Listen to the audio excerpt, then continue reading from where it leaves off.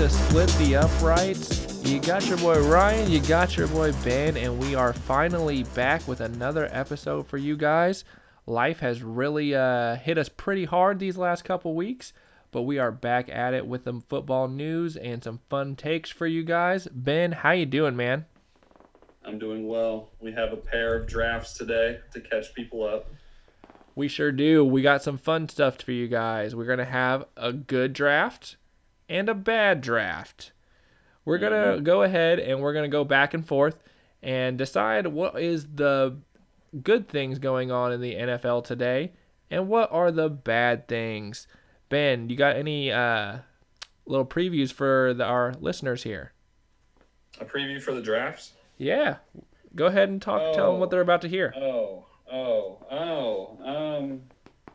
Previews for the drafts. Well, I have more bad than good. I will say that.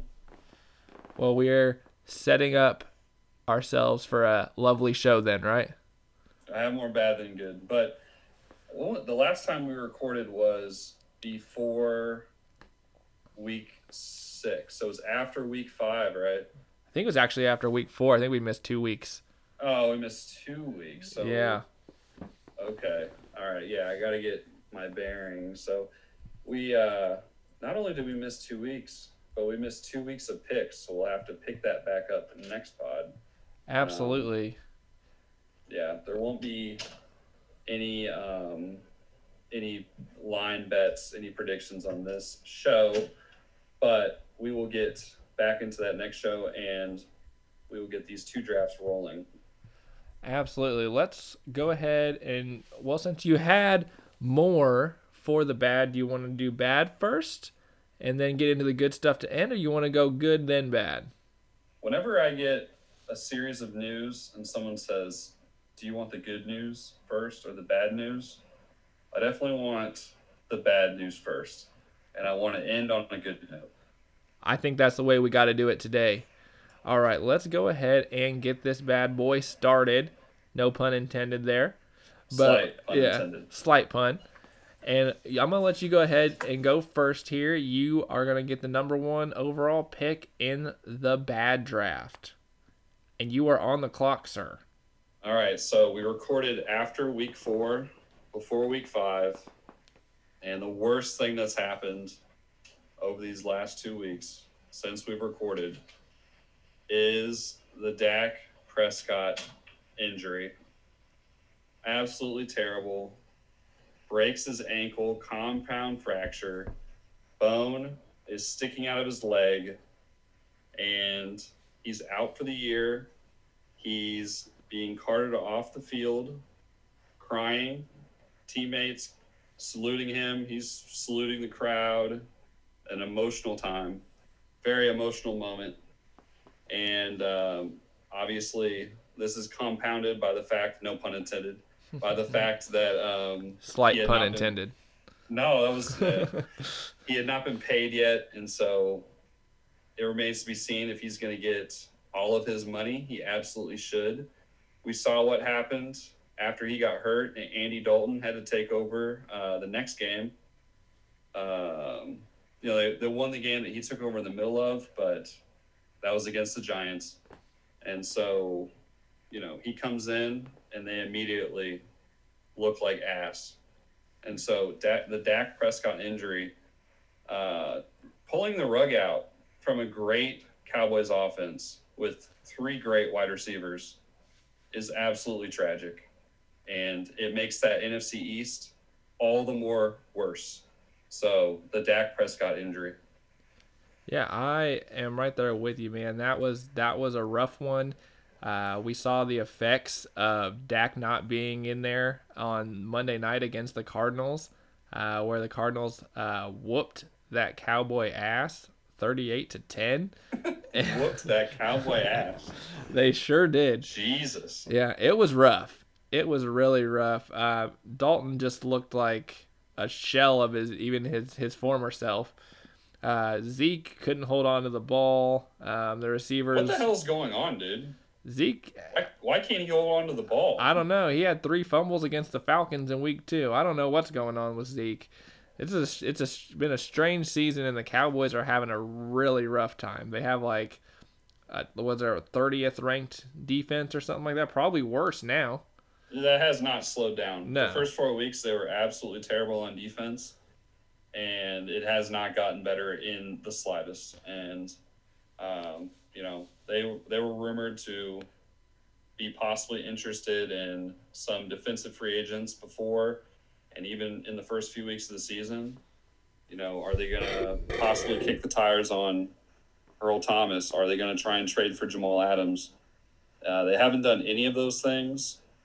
And they let go of HaHa, right? They were the team that let go of HaHa. Clinton Dix, apparently he can't play for this team, and so that's absolutely ridiculous. And so, oh man, it's going to be it's so tragic because that team is so fun to watch in terms of their offense, and it's just being limited now.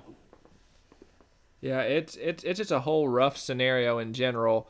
And I'm gonna go ahead and take my second pick here, and I'm gonna kind of piggyback off yours. And I'm gonna just say the entire NFC East is garbage.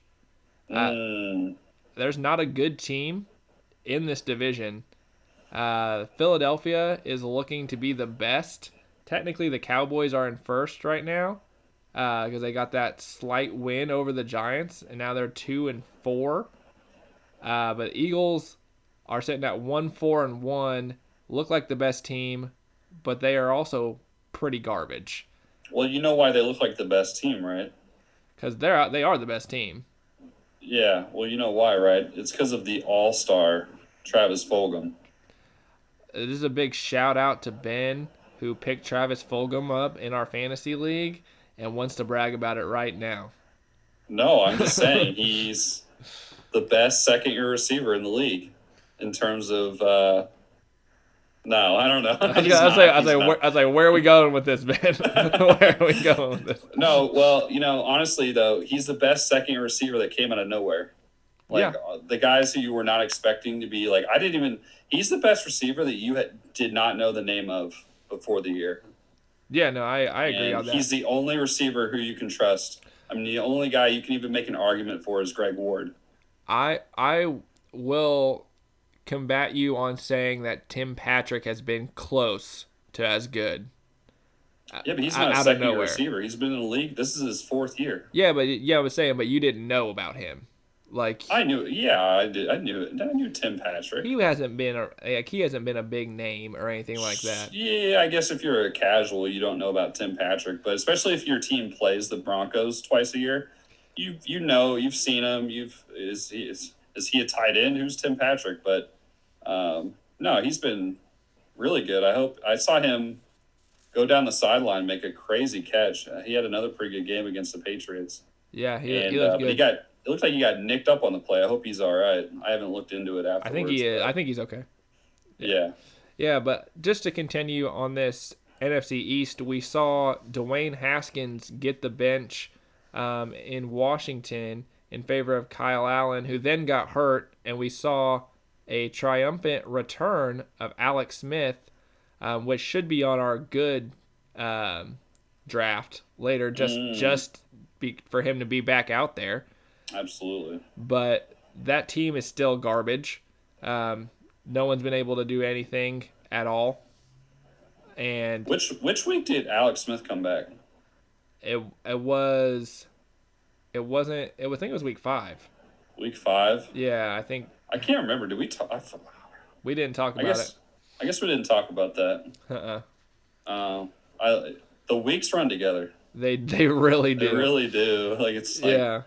I don't even remember some of the stuff we talk about, to be honest. And unfortunately, Alex Smith came back and then was forced to give Aaron Donald a piggyback ride on that surgically repaired leg that could have possibly killed him, was it a year and a half ago or something like that? Yeah, it's almost 2 years to it'll be I think it was November the 19th of 2018, so almost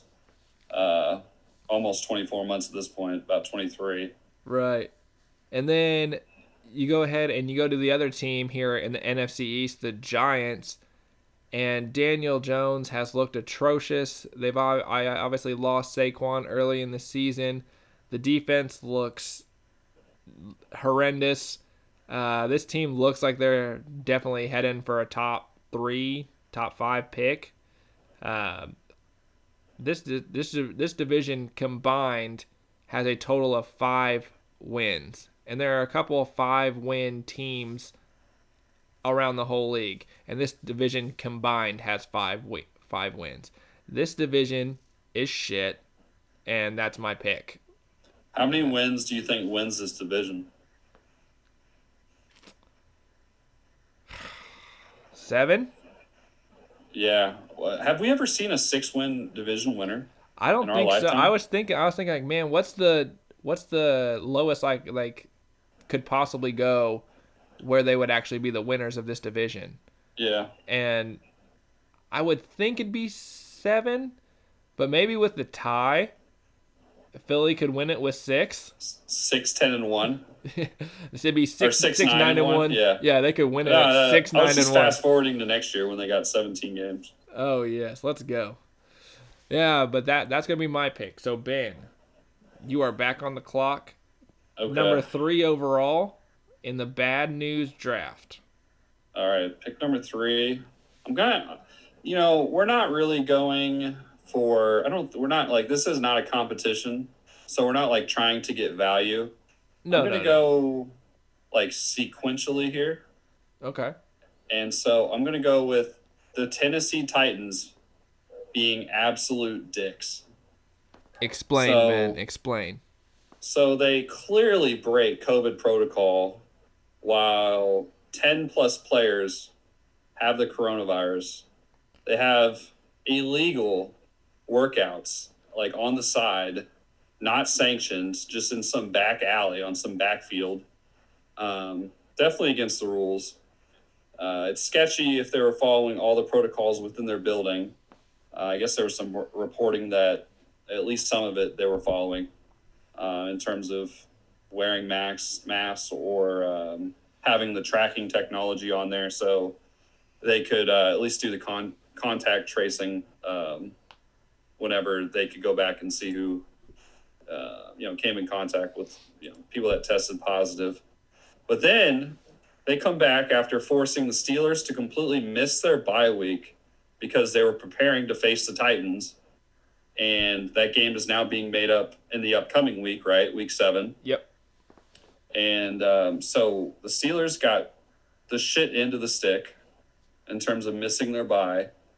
But, okay, cool. The Titans come back. They're fine now. They actually come back and look really good against the Bills. And they forced Josh Allen to make some mistakes. And they beat them by a decent margin. And they have the gall to, after the game, Taylor Lewan is like, y'all hate this. Y'all, basically us against the world. Bitch, it's you against yourselves. You guys are giving yourselves the coronavirus. Right. Y'all suck. And so... And Taylor Lewan also tore his ACL. Yeah. I mean, that was just, I'm not going to go there. I'm not going to say instant karma. But it was just like, It was like the football gods are, And so that's my pick. The Titans being dicks. The villains. Yeah, that kind of really threw a wrench in everybody's, weeks, considering like all the teams were kind of affected a little bit by this. It was very clear that they did not follow the protocols and kind of screwed things up, and it lasted for almost a week where they were just continuing to get positive tests over and over again. You'd wake up in the morning and be like, oh, Tennessee Titans have another positive test. Then the next day, Tennessee Titans have another positive test. Then 3 more tests and all this stuff. And it ended up screwing over a lot of the teams. And then they wanted to talk trash like they're so good and all this. And like you guys, you didn't follow the protocols. You didn't do what you were supposed to do. Yeah, you're 5-0, but that's a pretty shitty way to go about things. Like everyone else is trying to do their best. Like, just fall in line. Quit being assholes. Right. I mean, it's not like there's no other teams getting positive tests. The Right. Chiefs have had positive tests on their practice squad. The several other Falcons. teams have had positive tests. Hey, Falcons have had positive tests. AJ Yeah, and AJ Terrell missed 2 weeks on the COVID list. Marlon Davidson and John Kaminsky both missed the last week without with positive tests. It's but those things have been contained, and then those teams were able to play. This was yeah, obviously the team not respecting the protocols, and it put a damper on other teams' weeks because of it. yeah. No, I hope the Steelers blow them out this weekend. The Titans were the direct cause of them just completely not having a bye. Juju Smith-Schuster talked about that while they were on their Titans imposed bye week. Like, this sucks because we use that bye to get our bodies right, and that is being taken from us because one team had to be a little bit selfish. Yeah, pretty lame. Okay, so I'm gonna go back for the number 4 overall pick here. I'm gonna go ahead and stay in the East right now, and I'm gonna talk about the AFC East this time. We have plenty of things that have gone wrong in the AFC East.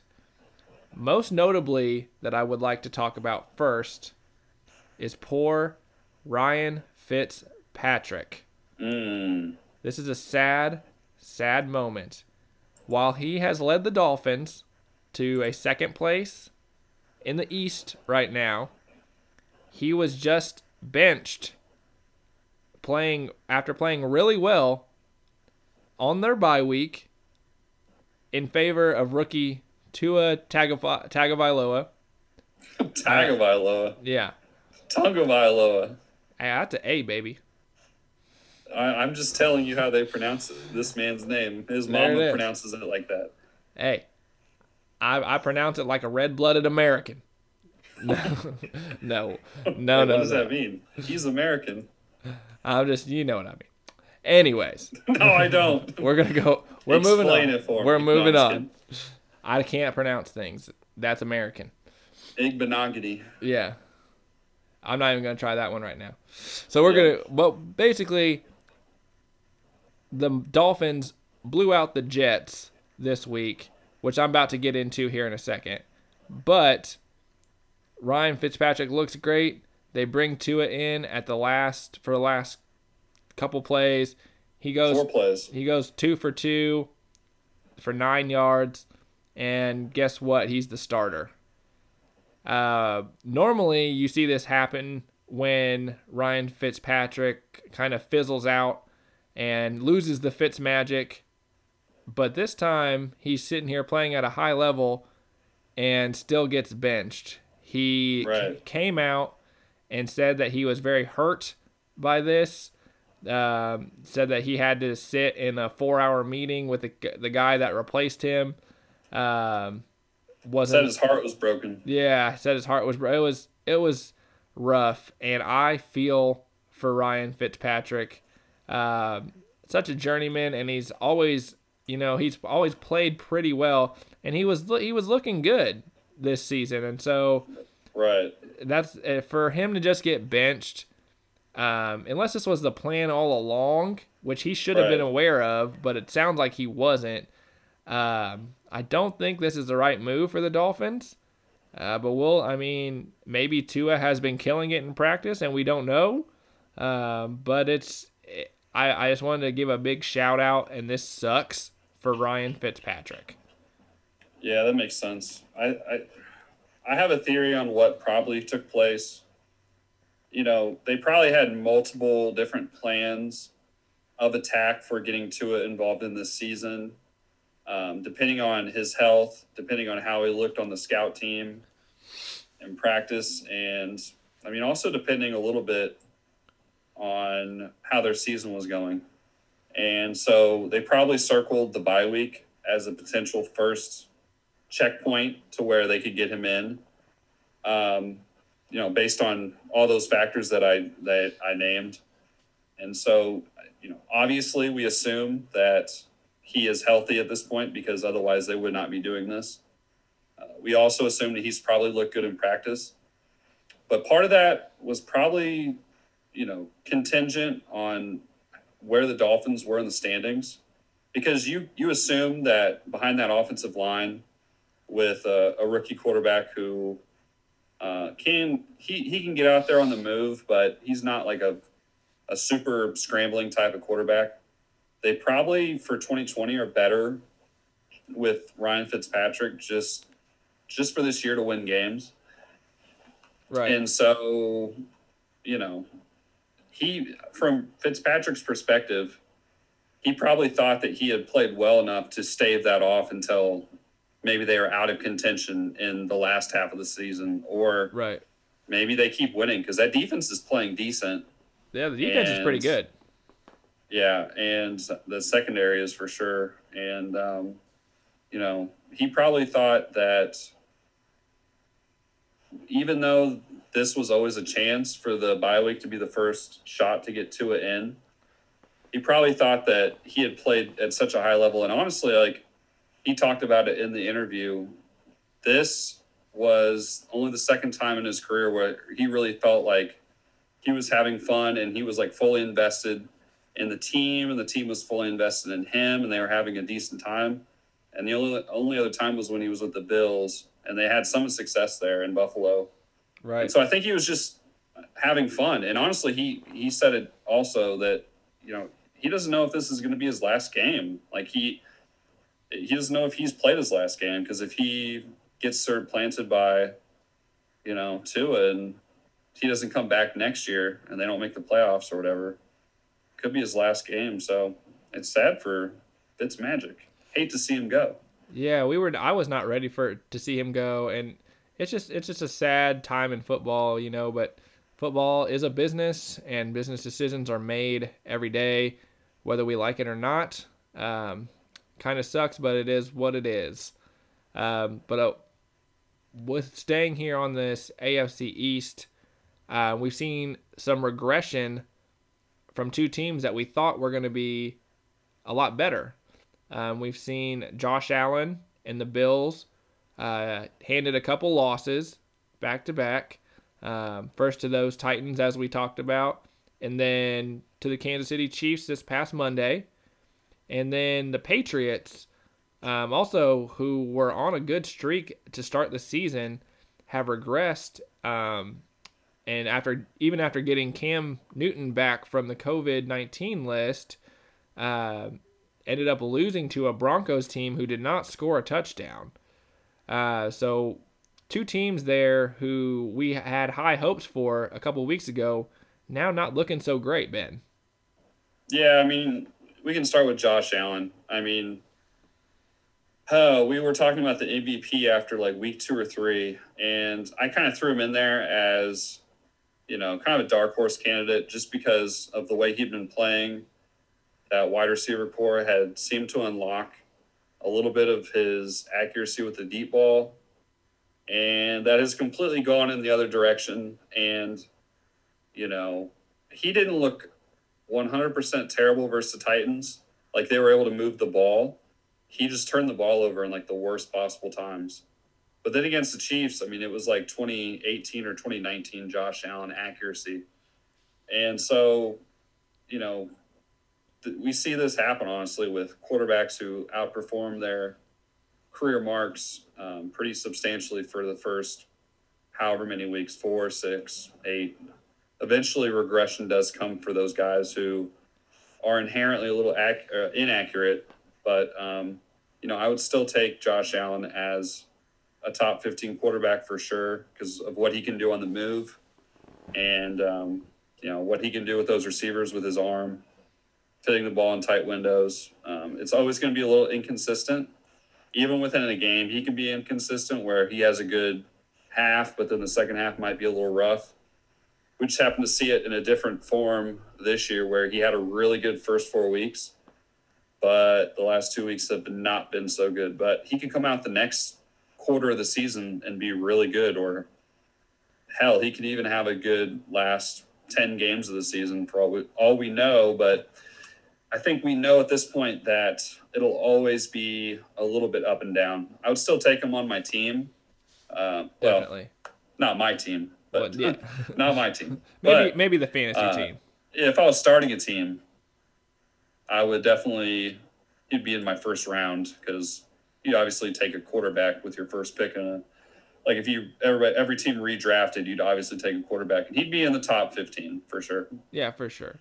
And then the Patriots, also they had that big impact of the COVID where Cam was sent on the COVID list and had to miss a game, and Brian Hoyer and Jared Stidham had to come out as there. As it turns out, having COVID and not working out with your team and not practicing with your team for 2 weeks, it's not beneficial. It is not. Ask Cam Newton, as he and the Patriots are only able to put up 12 points against this Broncos team, with Drew Lock coming back, and Drew Lock even threw 2 picks and still beat the Patriots. He was trying to give the game away. Yeah, it was. And then when there was drops by some rookies, it was rough. Hey, I'm calling out Jerry Jeudy. Jesus. Had to do it. But it's disrespectful. But yeah, the Patriots, after that really hot start, not looking so great now, Ben. What do you think is going to go on in New England? Well, it really depends on what they can get out of Julian Edelman because, they were super competitive in that Seahawks game. And that was the game where he had gone off for something like 179 yards or something like that, the highest total of his Patriots career. But in these last few games, he's looked kind of washed. I mean, it's tough to say. I mean, people were saying that about Julio after the first couple of weeks, but obviously that was due to injury. But you have to ask that question about Julian Edelman. Is he injured? Because he looks like he's shying away from hits, really not trying to take any contact, which I guess any little receiver's not dishing out punishment, like he's trying to bowl people over, but he's actively going down and not trying to get any yak whenever he catches the ball. So that is a concern because I think Cam will be fine. I think he's got to knock off the rust. I mean, you see a lot of these athletes, even not just football, but in baseball, whenever they come back from COVID, definitely takes a couple of weeks to get into form. Just not necessarily even from complications from the virus, just because you haven't been working out, you're out of rhythm. And so I think I think Cam Newton will be fine. Yeah, I think so too. I guess I'm not that concerned about the Patriots, but I mean, it extends past Julian Edelman. N'Keal Harry's looked terrible. He's looked like a complete bust. Yeah, he has not taken that step at all that we were hoping to see. He can't separate. He can't catch the jump balls. He's just not looking like a first round pick in the least. Yeah, and people tell me that there's a significant step down from Rob Gronkowski to Ryan Izzo. And they would be right. Yeah. They would be right. Okay, so the last little bit I wanted to go into in this AFC East. Am I going to get to draft here? You're going to get to draft. I feel like you've gotten 2 draft picks in a row. No. This is 1 draft pick. The AFC East is 1 draft pick. Oh, okay. But you bundled Fitz, Josh Allen, and the Patriots all together. Well, I'm going to bundle Adam Gase in this as well, because he is still the head coach of the New York Jets, who are 0-6, worst point differential in the league at the moment. I think they've put up 95 points in 6 games. Just really minus 110. Yeah, it's rough. It's rough. They are continuing to look awful. Darnold got hurt. Flacco's been garbage. They traded Le'Veon Bell, which is something we'll get into here in a little bit. But this team is so bad. Funny report that came through. They actually made a trade with the Buccaneers this last week. And defensive lineman Steve McLendon was traded to Tampa Bay. And after this game against the Dolphins last week, where they were blown out 24-0, McClendon did not even go back with the team and drove a car to Tampa Bay from Miami because he would not have to go back with the Jets. That tells you how awful this franchise is, and the craziness that Adam Gase is still the head coach over there.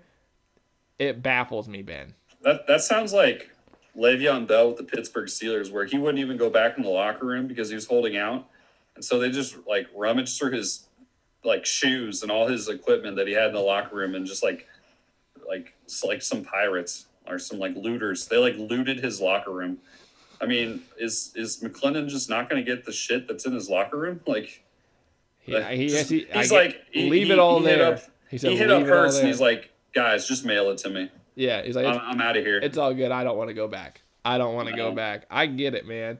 That team is just a pure shit show. It's awful. But I will cut it off there so my man Ben can get a draft pick in. Jesus. Ben, pick number 5.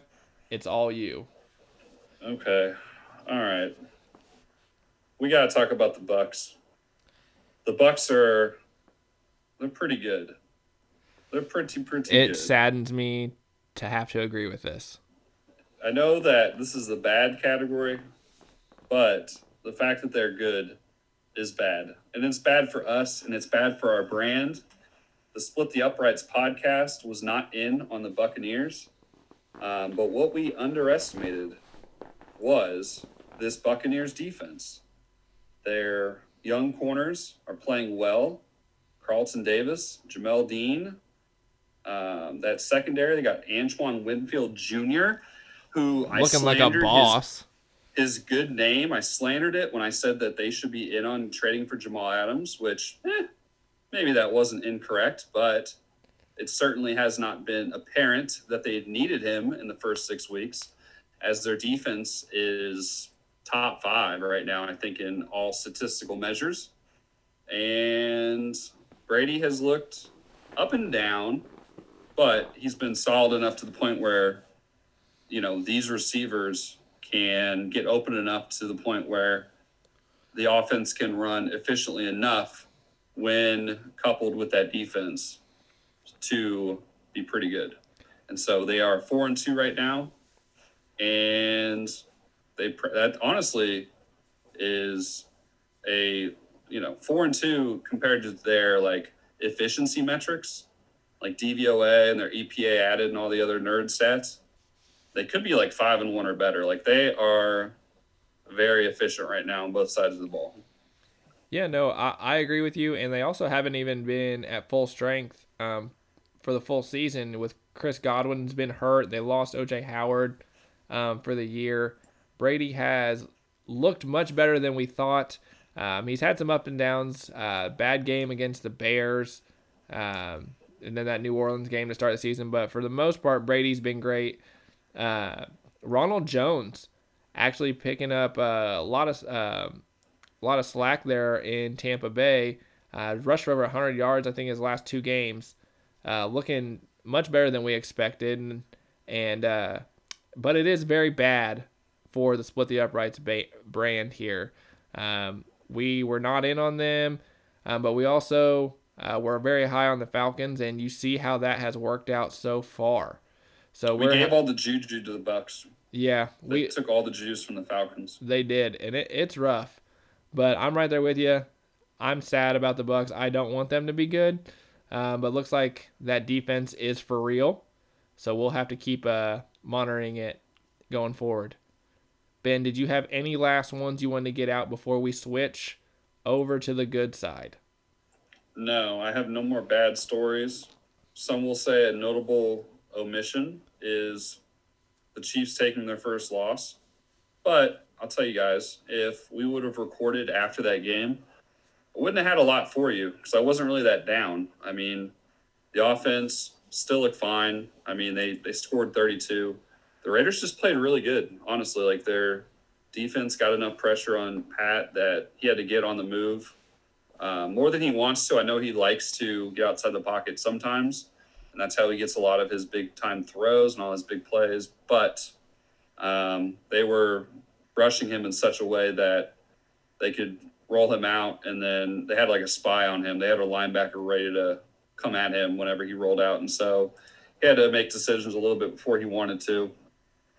So I'm not that worried about the offense at all. And then we saw that against Buffalo. Like, they kind of pivoted to more of a heavy run game when these teams are going to play like rush only 3 or 4 and just play deep coverage. Like, we're not going to give up any big plays. Okay, cool. We will run Clyde 26 times and we will get 160 yards out of it with great efficiency. And so I think teams defensively are going to still take that approach against the Chiefs because you'd rather do that than give up the 3 or 4 deep bombs.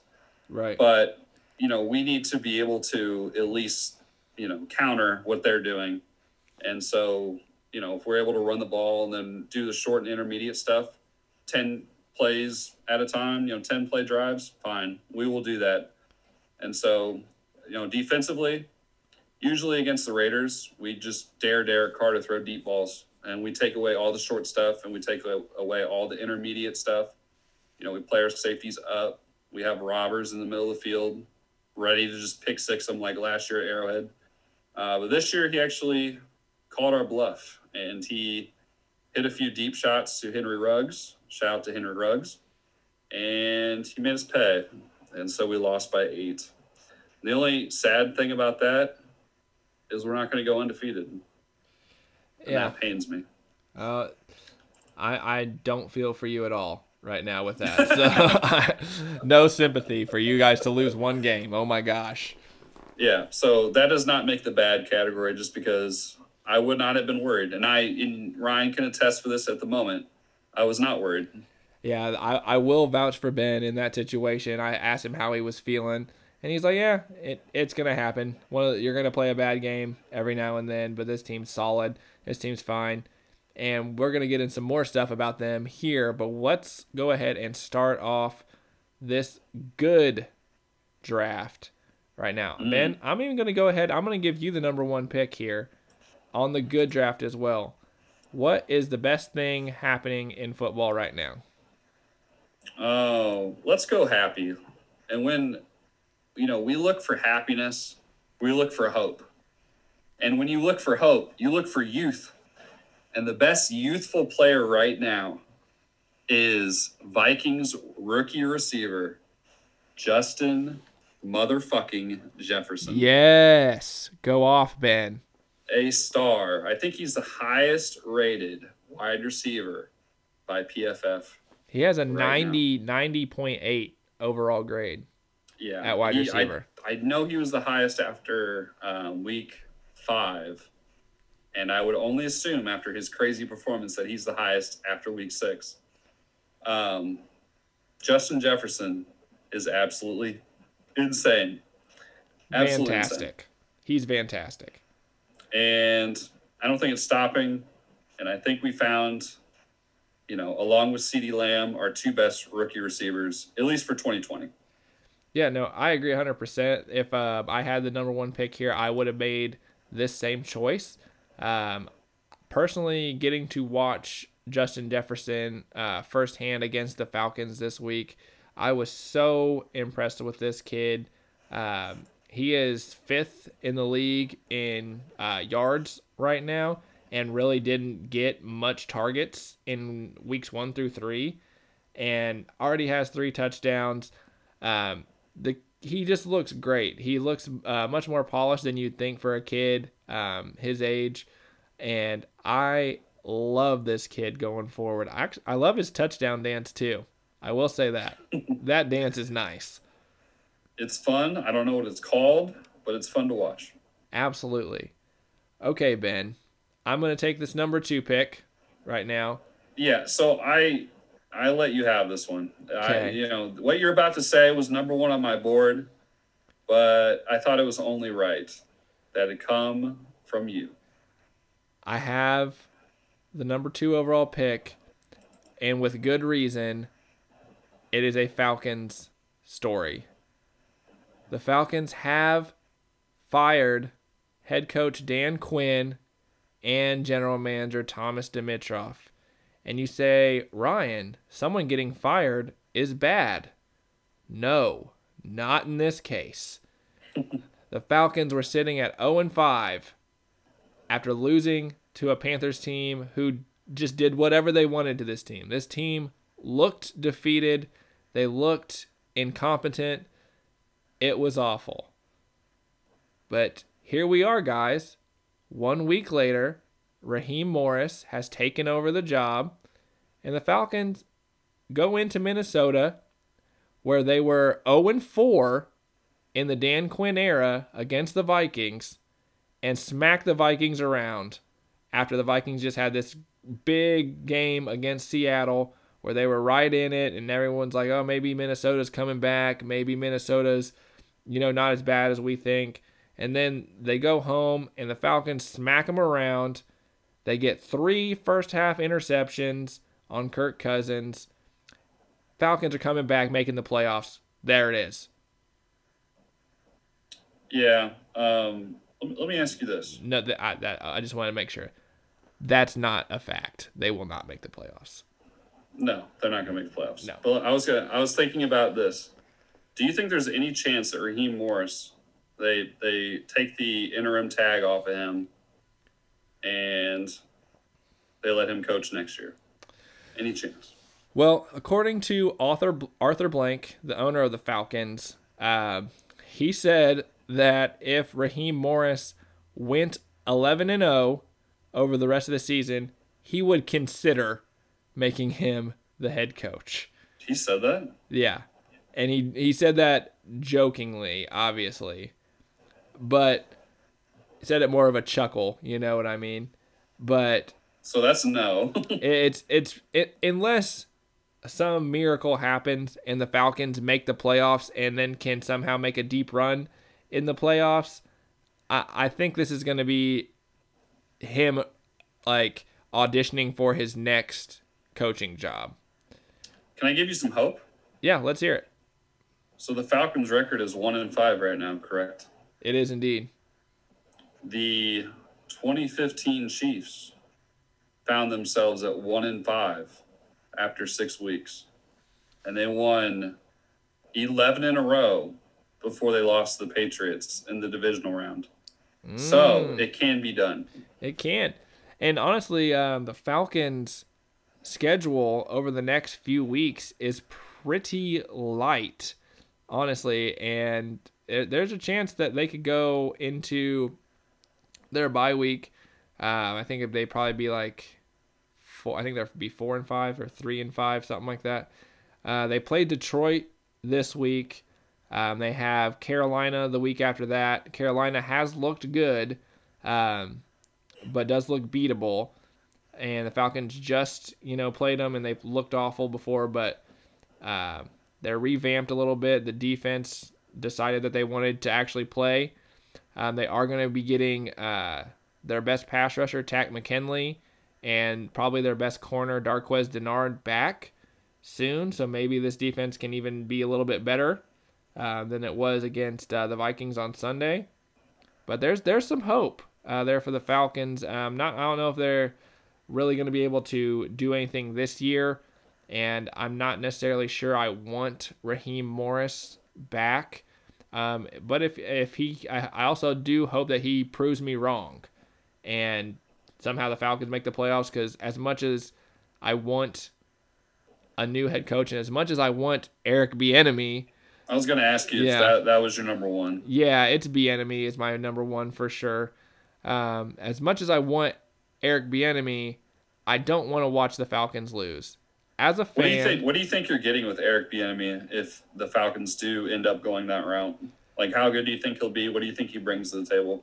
So from what I understand a lot from Eric Bieniemy is he is a little bit of he's a player's coach, but he also holds the players to a much higher standard and will call players out when they're not performing. Yeah, which is something that I think Dan Quinn really lacked. I think Dan Quinn is a great leader, but he's not one that really is going to harp on those things. He's like, oh, well, we'll just get back to the drawing board. We'll keep trying and things like that. He's not going to pissed off. Yeah. We're pissed off. Yeah. We've heard all those, motivational sentences and motivational words that he always has. I think Eric Bieniemy is going to be more of an action guy than a talker.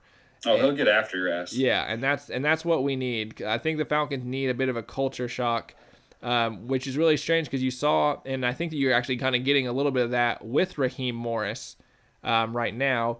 You saw the difference in play from all the players this week.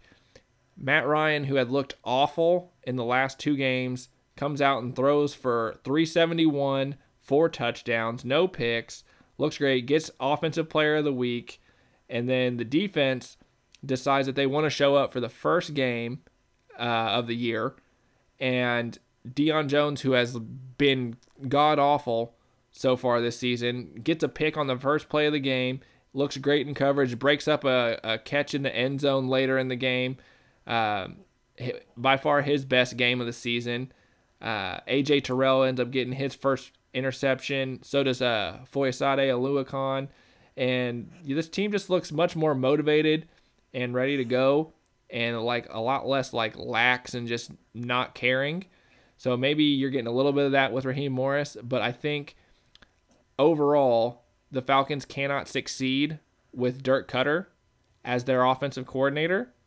And unless Raheem Morris is able to bring in somebody else, if he was to gain the job, I would rather that be run through Eric Bieniemy. Because you see what happens as the Chiefs offense, it's great. I know Andy Reid does a lot of the things there, but he's, said that Bieniemy's job is just like Matt Nagy's was in Kansas City. So I'm very comfortable with Bieniemy being the guy in Atlanta. Oh, yeah, for sure. I think from an offensive perspective, I think with Bieniemy, you're getting the Andy Reid offense, but I think you're getting it with no software updates. I think he'll take all the concepts that they've already come up with, and there are some things that he does bring up, like the roll the Rose Bowl right parade, or whatever the hell that thing was called in the Super Bowl. Yeah, where they had 3 guys in the backfield and they did the little spinning tops thing. That was actually Eric Bieniemy's idea. He saw that, he was watching old Rose Bowl tape from the 50s or some shit.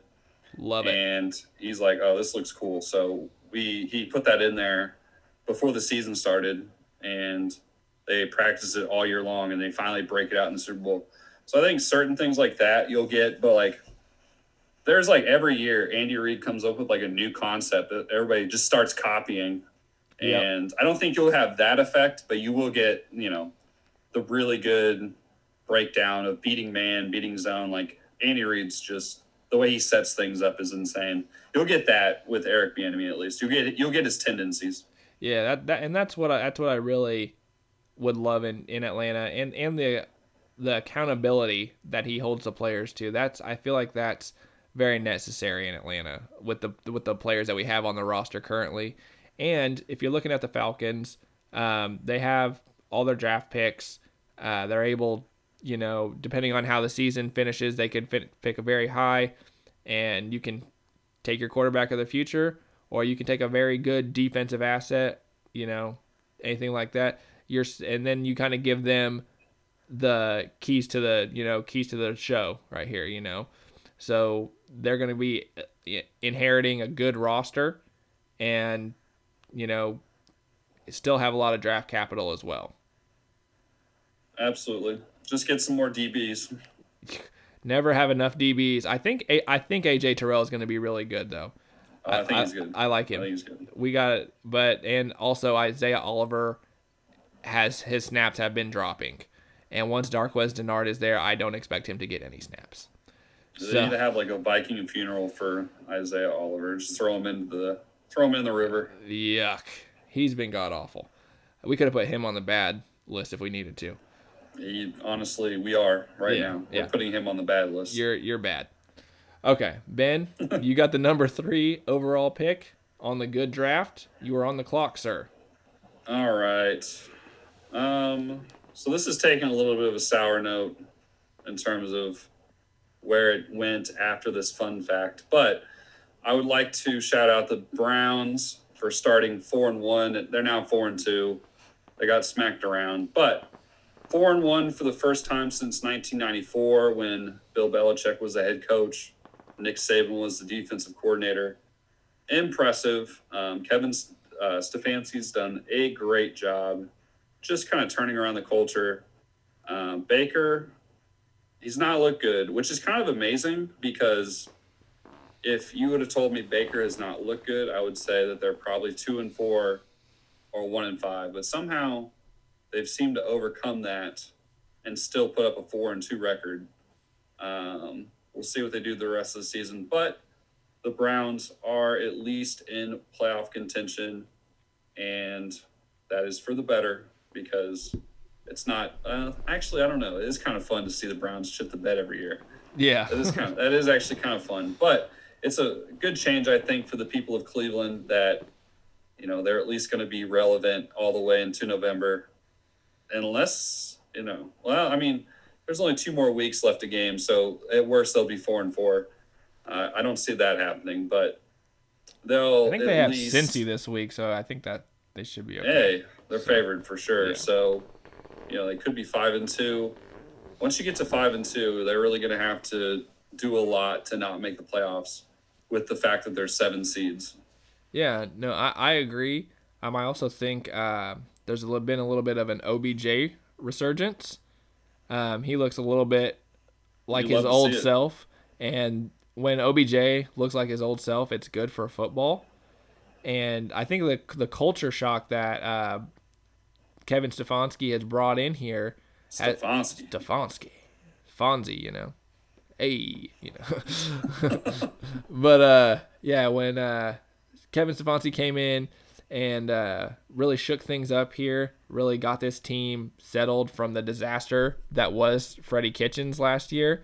I think the players hold him in a higher respect and see the philosophies he's really bringing in, and you see the benefits. The 4-2 record is obviously a much better start, even though Baker hasn't looked like we had hoped. The Browns may be in for a new quarterback sooner than we thought.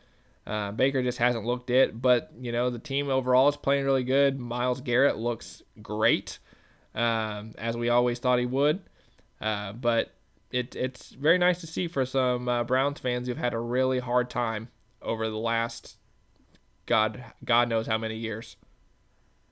Yeah, for sure. We just need to get Baker on the straight and narrow. He's not healthy right now. He's got those bruised ribs, which they took an MRI, they took an X-ray, and it showed that he did not have broken ribs. But if you actually have a cracked rib, I heard this this week. If you have a cracked rib, sometimes the little white line that indicates that a bone's broken won't show up on the initial X-ray if it's slight enough, and if whatever, I don't know. I'm not a doctor. I just play one in this podcast in the tweets or whatever. Yes. So he actually could have still had broken ribs to the point where that would hurt. That would hurt like a bitch. It really would. Okay, I'm going to take this number 4 here, and I'm going to stay over in the AFC North, and I'm going to talk about the Pittsburgh Steelers defense. Wow. What a defense they have over there in Pittsburgh. They have allowed 94 points over the first 6 games, which is first in the league. TJ Watt and Bud Dupree off the edge look great. This Steelers team is 5-0. Big Ben doesn't look like old Big Ben, but he looks like sufficient enough Big Ben. And then the emergence of rookie Chase Claypool and second-year guy Deontay Johnson and James Conner actually looking like James Conner, not being injured. The Steelers look great, and they are leading this division right now at 5-0. Ben, before the season, I told you that the Steelers were going to be very, very, very good, and we had a debate about it. How are you feeling about the Steelers today? I'm definitely feeling a little bit better, but I do think that the defense is actually going to regress. I mean, their coverage by PFF is actually ranked in like the 20s. So I think that'll regress as they face better quarterbacks. I think from a quarterback's perspective, they've actually had a pretty easy schedule to start the season. And then they lost Devin Bush, and that's absolutely tragic because He's great. he was such a playmaker. Like, seemed like he was always in on things and like turning the ball over. And they're not going to have that. And he's actually like the leader, like calling out plays. He's got the radio in his head or whatever in his helmet, and that's not good. That's not what you want to see. So I think I'm definitely higher because Big Ben looks competent. Like, he's not throwing the ball deep anymore, really. He's more checking it down. But with these receivers, they'll get open. Like, Juju's good enough to where, he can play in the slot and get open. He's not quite as good as people thought. Like, he was a little overrated coming off that 2018, but he can still do that. Deontay Johnson is really good. And Chase Claypool. I mean, you could have put him in the good category right after Justin Jefferson. Honestly, all these rookies are really fun. Like They've been great. T. Higgins, CeeDee Lamb's been great. Laviska Shenault. Throw him in there, just doing things. Judy's been dropping some balls, but he's been solid. Like, he's still on pace for like 900 yards, even though it's been a little bit of a slow start with kind of the subpar quarterback play after Locke went out. Henry Ruggs. Ruggs, like, getting hurt, but like you saw against the Chiefs and the first couple of games of the season, I know he didn't put up like huge statistical numbers, but he adds such an element to that Raiders offense that they really don't use when he's not on the field, like those deep shots. Yep. And so, a good is just all these rookie receivers, but the Steelers, they're definitely a little bit better. I was factoring in to my predictions the chance that Big Ben could not look good, and it hasn't been like that. Honestly, we'll see. They're playing a good Titans team this week. If they're down, maybe they will have to throw it deep, and so we could see that in this game. He hadn't had to do that, and so he's just been checking it down a little bit more. But he has looked solid, and with these receivers, you don't have to do much. Oh yeah, and I am super excited about that game at 5-0 versus 5-0. We're gonna get a real barn burner out of this one. Ben, go ahead here. You're gonna have the next pick in the good draft. What do you got for me? Let me see here. I think honestly, the Panthers. Okay. The Panthers. Let's talk about. So they took an L in Week 6 against the Bears. This was a little bit more hype, just like the Browns were. A little more hype after Week 5 when they were 3-2. But Matt Rule, he's got this program headed in the right direction. Teddy B, he had a rough game against the Bears too, but in general, he's looked pretty solid. These receivers have looked really good. Robbie Anderson, who you can't see when he turns sideways, you actually lose him. I think that might be to his advantage. Yeah. Whenever he's running a crossing route, the safety actually can't see him because, you got to think he's perpendicular to the safety. Yeah. So he loses him, and then all of a sudden he's running up the sideline. So, that's a big advantage for Robbie Anderson, being able to turn sideways and be invisible. Shapeshift. Yeah, he's like an amoeba. Yes. And so, he has, after getting out from underneath Adam Gaze's control, shapeshifted into a good receiver.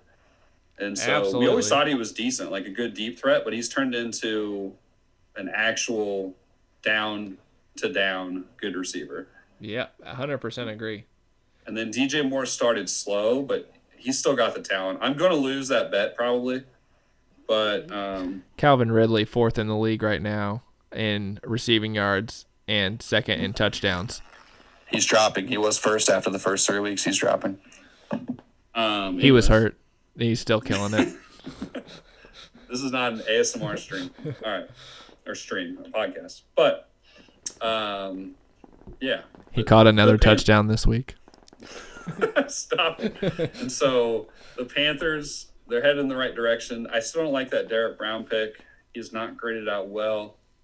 But if Matt Rule can get this offense, revved up, I don't think Teddy B is like the answer long term. They're going to have to add another quarterback to fully unlock his system, and Joe Brady and the whole thing. But 3-3. I mean, I think we projected them for I think I had them 5 wins. I don't even remember what I had them at, but yeah, not 3-3 on pace to go 8-8. Definitely not. So. Well, I also got to give some props to them because they lost Christian McCaffrey early in the season. I think it was week 2, and they haven't really missed a beat there as Mike Davis has come in and looked incredible.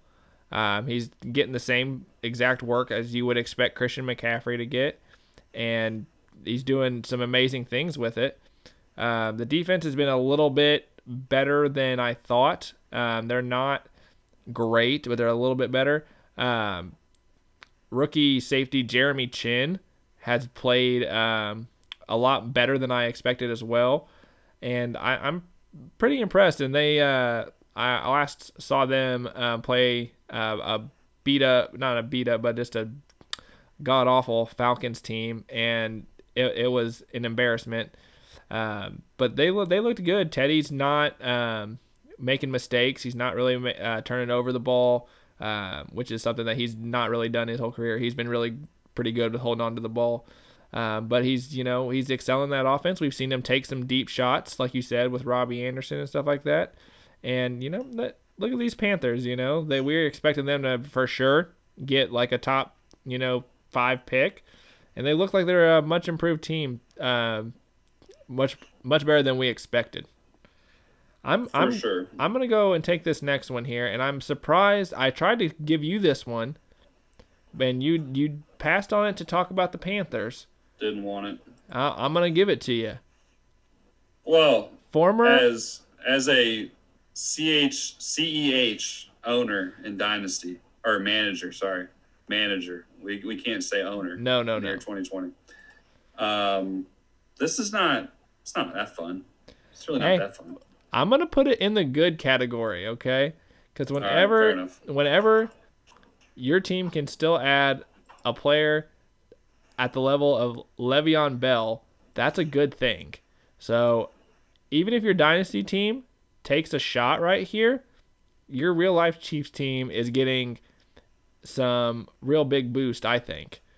And Le'Veon looks like he is going to be so excited to be on this team after what he's gone through in New York. You got to think that he's going to come out guns blazing when he gets his opportunities. So, Ben, as the resident Chiefs fan on here, what are your thoughts on Le'Veon and what he can bring to this team? All right, so there was no rookie camps. There was no, OTAs. There was really not a training camp to speak of. So Clyde, he wasn't really asked to pass block when he was at LSU. He's a grinder. He's actually kind of an old home country boy or whatever. So, he will get better in time in terms of pass blocking and some of the finer points of playing running back in an Andy Reid offense, but he's not that good at it right now. And so from that perspective, on some third downs, you already see him come off the field a lot for Darrell Williams on third down. But can we just say that Darrell Williams is going to be non-existent now?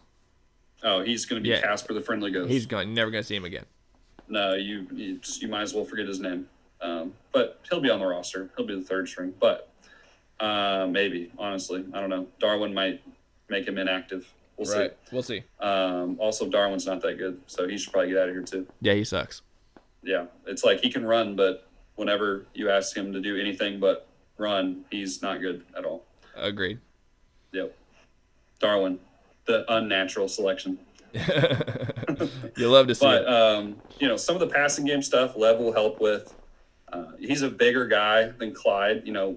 Clyde has a decent amount of broken tackles so far this year. He kind of he had a great first game, and then it was kind of a lull in terms of broken tackles over the next 4 weeks.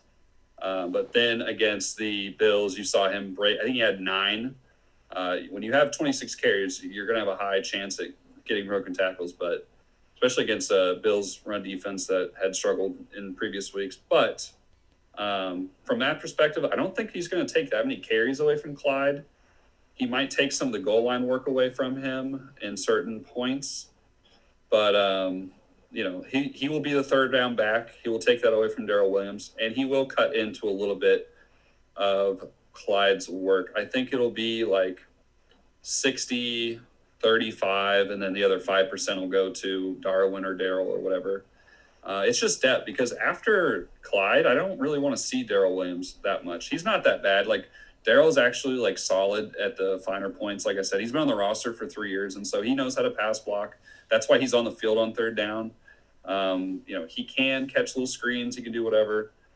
He's a capable, warm body. But if Clyde got hurt, I wouldn't really like. He's not Damian Williams, and Damian Williams isn't like the craziest good running back, but he was solid. And so, after Clyde on the roster, I don't want to see Darrell Williams for a prolonged period of time. And I don't want to see Darwin Thompson, because he's going to get Pat killed. Like, if he's in there, like, he's going to miss a blocking assignment. It's going to happen. And so it's good from a depth perspective. And so it's more of like just because of his name, Le'Veon Bell, like, Le'Veon Bell. It's more of a fun pickup. It's not so much like going to move the needle too much, but gives them a little insurance policy. Probably helps him on the goal line because Clyde's a little guy. And yeah, solid. I think you got to say at least the Chiefs got better after signing him. Oh yeah, yeah. So marginally. So yeah, yeah. even if it's a small bit, I think it's still an exciting pickup. So I'm really excited to see what Lev Bell can do in this offense. I think he's gonna be fun. What about some 2-back sets with him and Clyde on the field? That might be a little. That might be fun. As long as Sammy Watkins is out and McCole Hardman can't break the starting roster, sure. Yeah, I'm here for it. Let's do it. So, do you have any other ones? I have one more. Go for it. Okay, bud.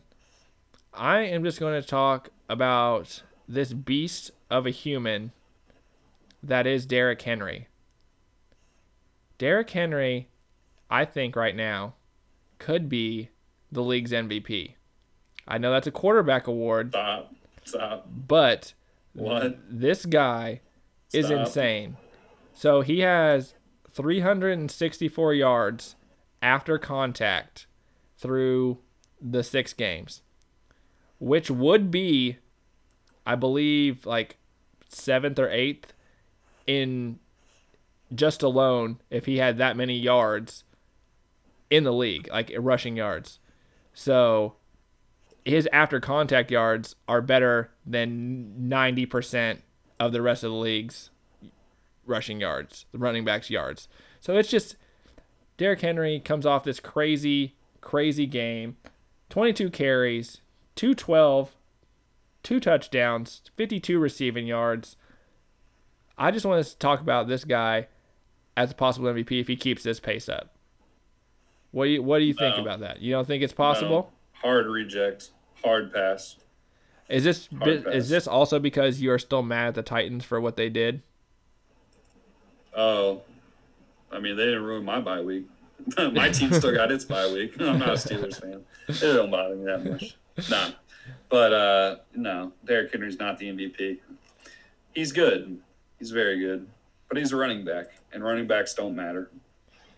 Sorry. Outside of the Titans, you could make that argument. I think in this case, though, I think I made this argument before that he makes that offense go. Obviously, if anything happened to him, their offense would not look anything like it has. And I also will give props to Ryan Tannehill, who has played very well so far and had comparable numbers over his last, I think it was 16 games once he took over the Titans starting job. Has very comparable numbers to Patrick Mahomes over those 16 games. And actually, I think he's thrown 3 less interceptions. Stop it. Yeah. I think he's thrown 38 touchdowns, 5 picks, and like 70 less yards than Mahomes. And Mahomes, yeah. So these numbers are very, very similar. So we got to give it up for Tannehill, who has also escaped Adam Gase and has looked great. So I'm going to go ahead and just give it up for Derrick Henry in this situation because he makes that team go. And I think in that case, the running back does matter. It matters some. It definitely matters some. If it was Darrington Evans, I don't think it would look the same. But honestly, if it was, if Marcus Mariota was still there and it wasn't Ryan Tannehill, it also would not look good at all. So honestly, I think it's more Ryan Tannehill actually looking good than Derrick Henry. But he is, along with like a handful of other running backs, he's one of the ones that actually does add some value. And it's kind of weird because usually those guys are of the pass catching variety, and he's not really one of those guys. And so it's really just the fact that he can stiff arm 3 people. He's just a bully. Punch him in the face. He's just just run for a touchdown. He's just a fucking bully, dude. Like, ask Josh Norman, what happens when Derrick Henry comes at you? He tosses you like a fucking rag doll. It's insane. Like, this man is just a superhuman throwing 200+ pound men around. It's insane. I just wanted to give a little shout out to Derrick Henry here as our last good thing going on in the NFL. We got one little last thing for you guys. We have a Thursday night little bit of a preview. The Giants are going to be taking on the Philadelphia Eagles in this terrible NFC East. Ben, let's go ahead and get your thoughts, maybe even a prediction if you got one out there. Philly wins. Travis Fulgham catches 3 touchdowns. Carson Wentz. Your fantasy team wishes, bud. Your fantasy team wishes. Carson Wentz puts up 35 fantasy points for me. And Daniel Jones fumbles again. But no. Okay, so I definitely think the Eagles win this game. They are currently favored by 4. I have them covering that 4 points. I agree. You agree. Mark it down. We agree on this one. And so Carson Wentz has looked pretty good the last 2 weeks, at least in the second half. He's been better. He's been better. He's looked solid. And so it's really been his defense getting pimp slapped and his offensive line kind of falling apart with all the injuries. He's holding on to the ball a little too long, but in his defense, where is he going to go with it? Other than throwing it up to Travis Fulgham, not too many options. Yeah, it's pretty rough over there in Philly right now. They are looking to get Alshon back soon. I don't think he's going to be back for Thursday. Nope. And then I think Deshaun Jackson is supposed to be coming back soon as well. But I don't think they really make that big of a difference. Maybe Alshon does, but what I've been told that is that Travis Fulgham is still going to be the X in that offense. So you were told. Well, from what I read, let's say that. Sorry, let me rephrase. From what I read, I thought you were breaking news. I would love to be the one to break news. Maybe we can break some news on this podcast. But I'm gonna go. From what I read, that doesn't really matter when Alshon comes back because Fulgham is playing so well. So we'll see, how this team works. But I think the Giants team is so below average on so many levels. Daniel Jones continues to suck. Constant turnovers, fumbles, interceptions, whatever you want. Daniel Jones can do it on the opposite side. So, and then they just don't have, the defense to really even keep up with this hurt Eagles team. So I'm going to take the Eagles to cover that as well. Absolutely. So there you go. That's what you can expect on Thursday Night Football. A barn burner. Oh, it's good. It's also the NFC East. It's also the lowest score prediction or total over points. Under. Yeah. 40 was it 42? I thought 43, but same thing. 43. Oh boy. It's gonna be an exciting one, guys. And all the Thursday night games have sucked so far, except I think there was one that was good. Yeah, I'm trying to think back. I remember it was I know there was Jacksonville and Miami, and then that sucked. Yeah, that was awful.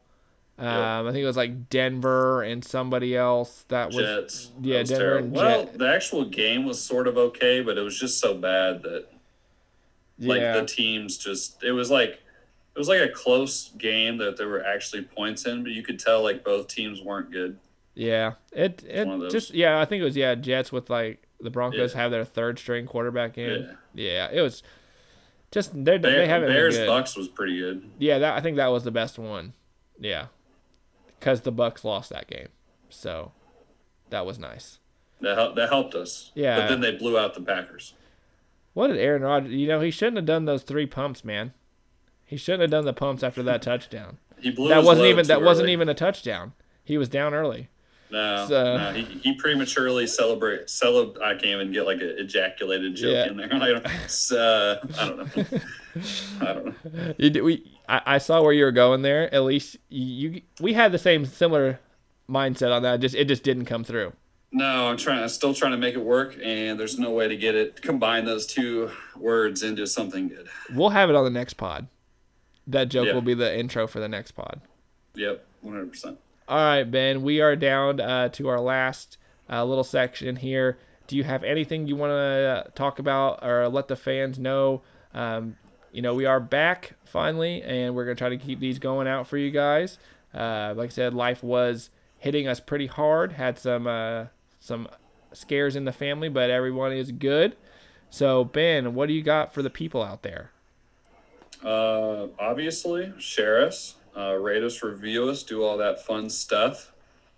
We should be back from here on out. We should be back to our regular 2 a week, reviewing the games from the week before and then getting our picks out for the week after, the week coming up. And so we should be back in your ear holes very shortly. Possibly, I don't know, we can live plan this on the pod, but maybe after Thursday Night Football tomorrow. I think you go back to work on Friday, right? Yes. Or is it you go back to work on Friday? So we'll see. That honestly would work best for your boy if we could do it tomorrow. We'll work it out. Because Friday's usually kind of tough for you. It's a family night. And then Saturday, I have to get off work a little bit later and get up early for the work on Sunday so I can get out of work by noon or 1. Fair. And I got my lovely team of my flag football players, my 7 and 8 year old squad, the Packers, who are 4-2 right now. So we're trying to do what we can here, see what we can do this Sunday or this Saturday, and this is our last game. Try to get to 5-2 on the season. That's a good mark. It's going to be good. 5-2. Yeah, you love to see it. All right, guys. Well, we appreciate you guys listening. Like Ben said, give us a like, give us a rating, give us 5 stars, share it with your friends, share it with your mom. Stars. Give us all the stars you got. The stars will align if you do that. So we're going to go ahead and get out of here. And thank you guys again for listening to another episode of Split the Uprights. Peace.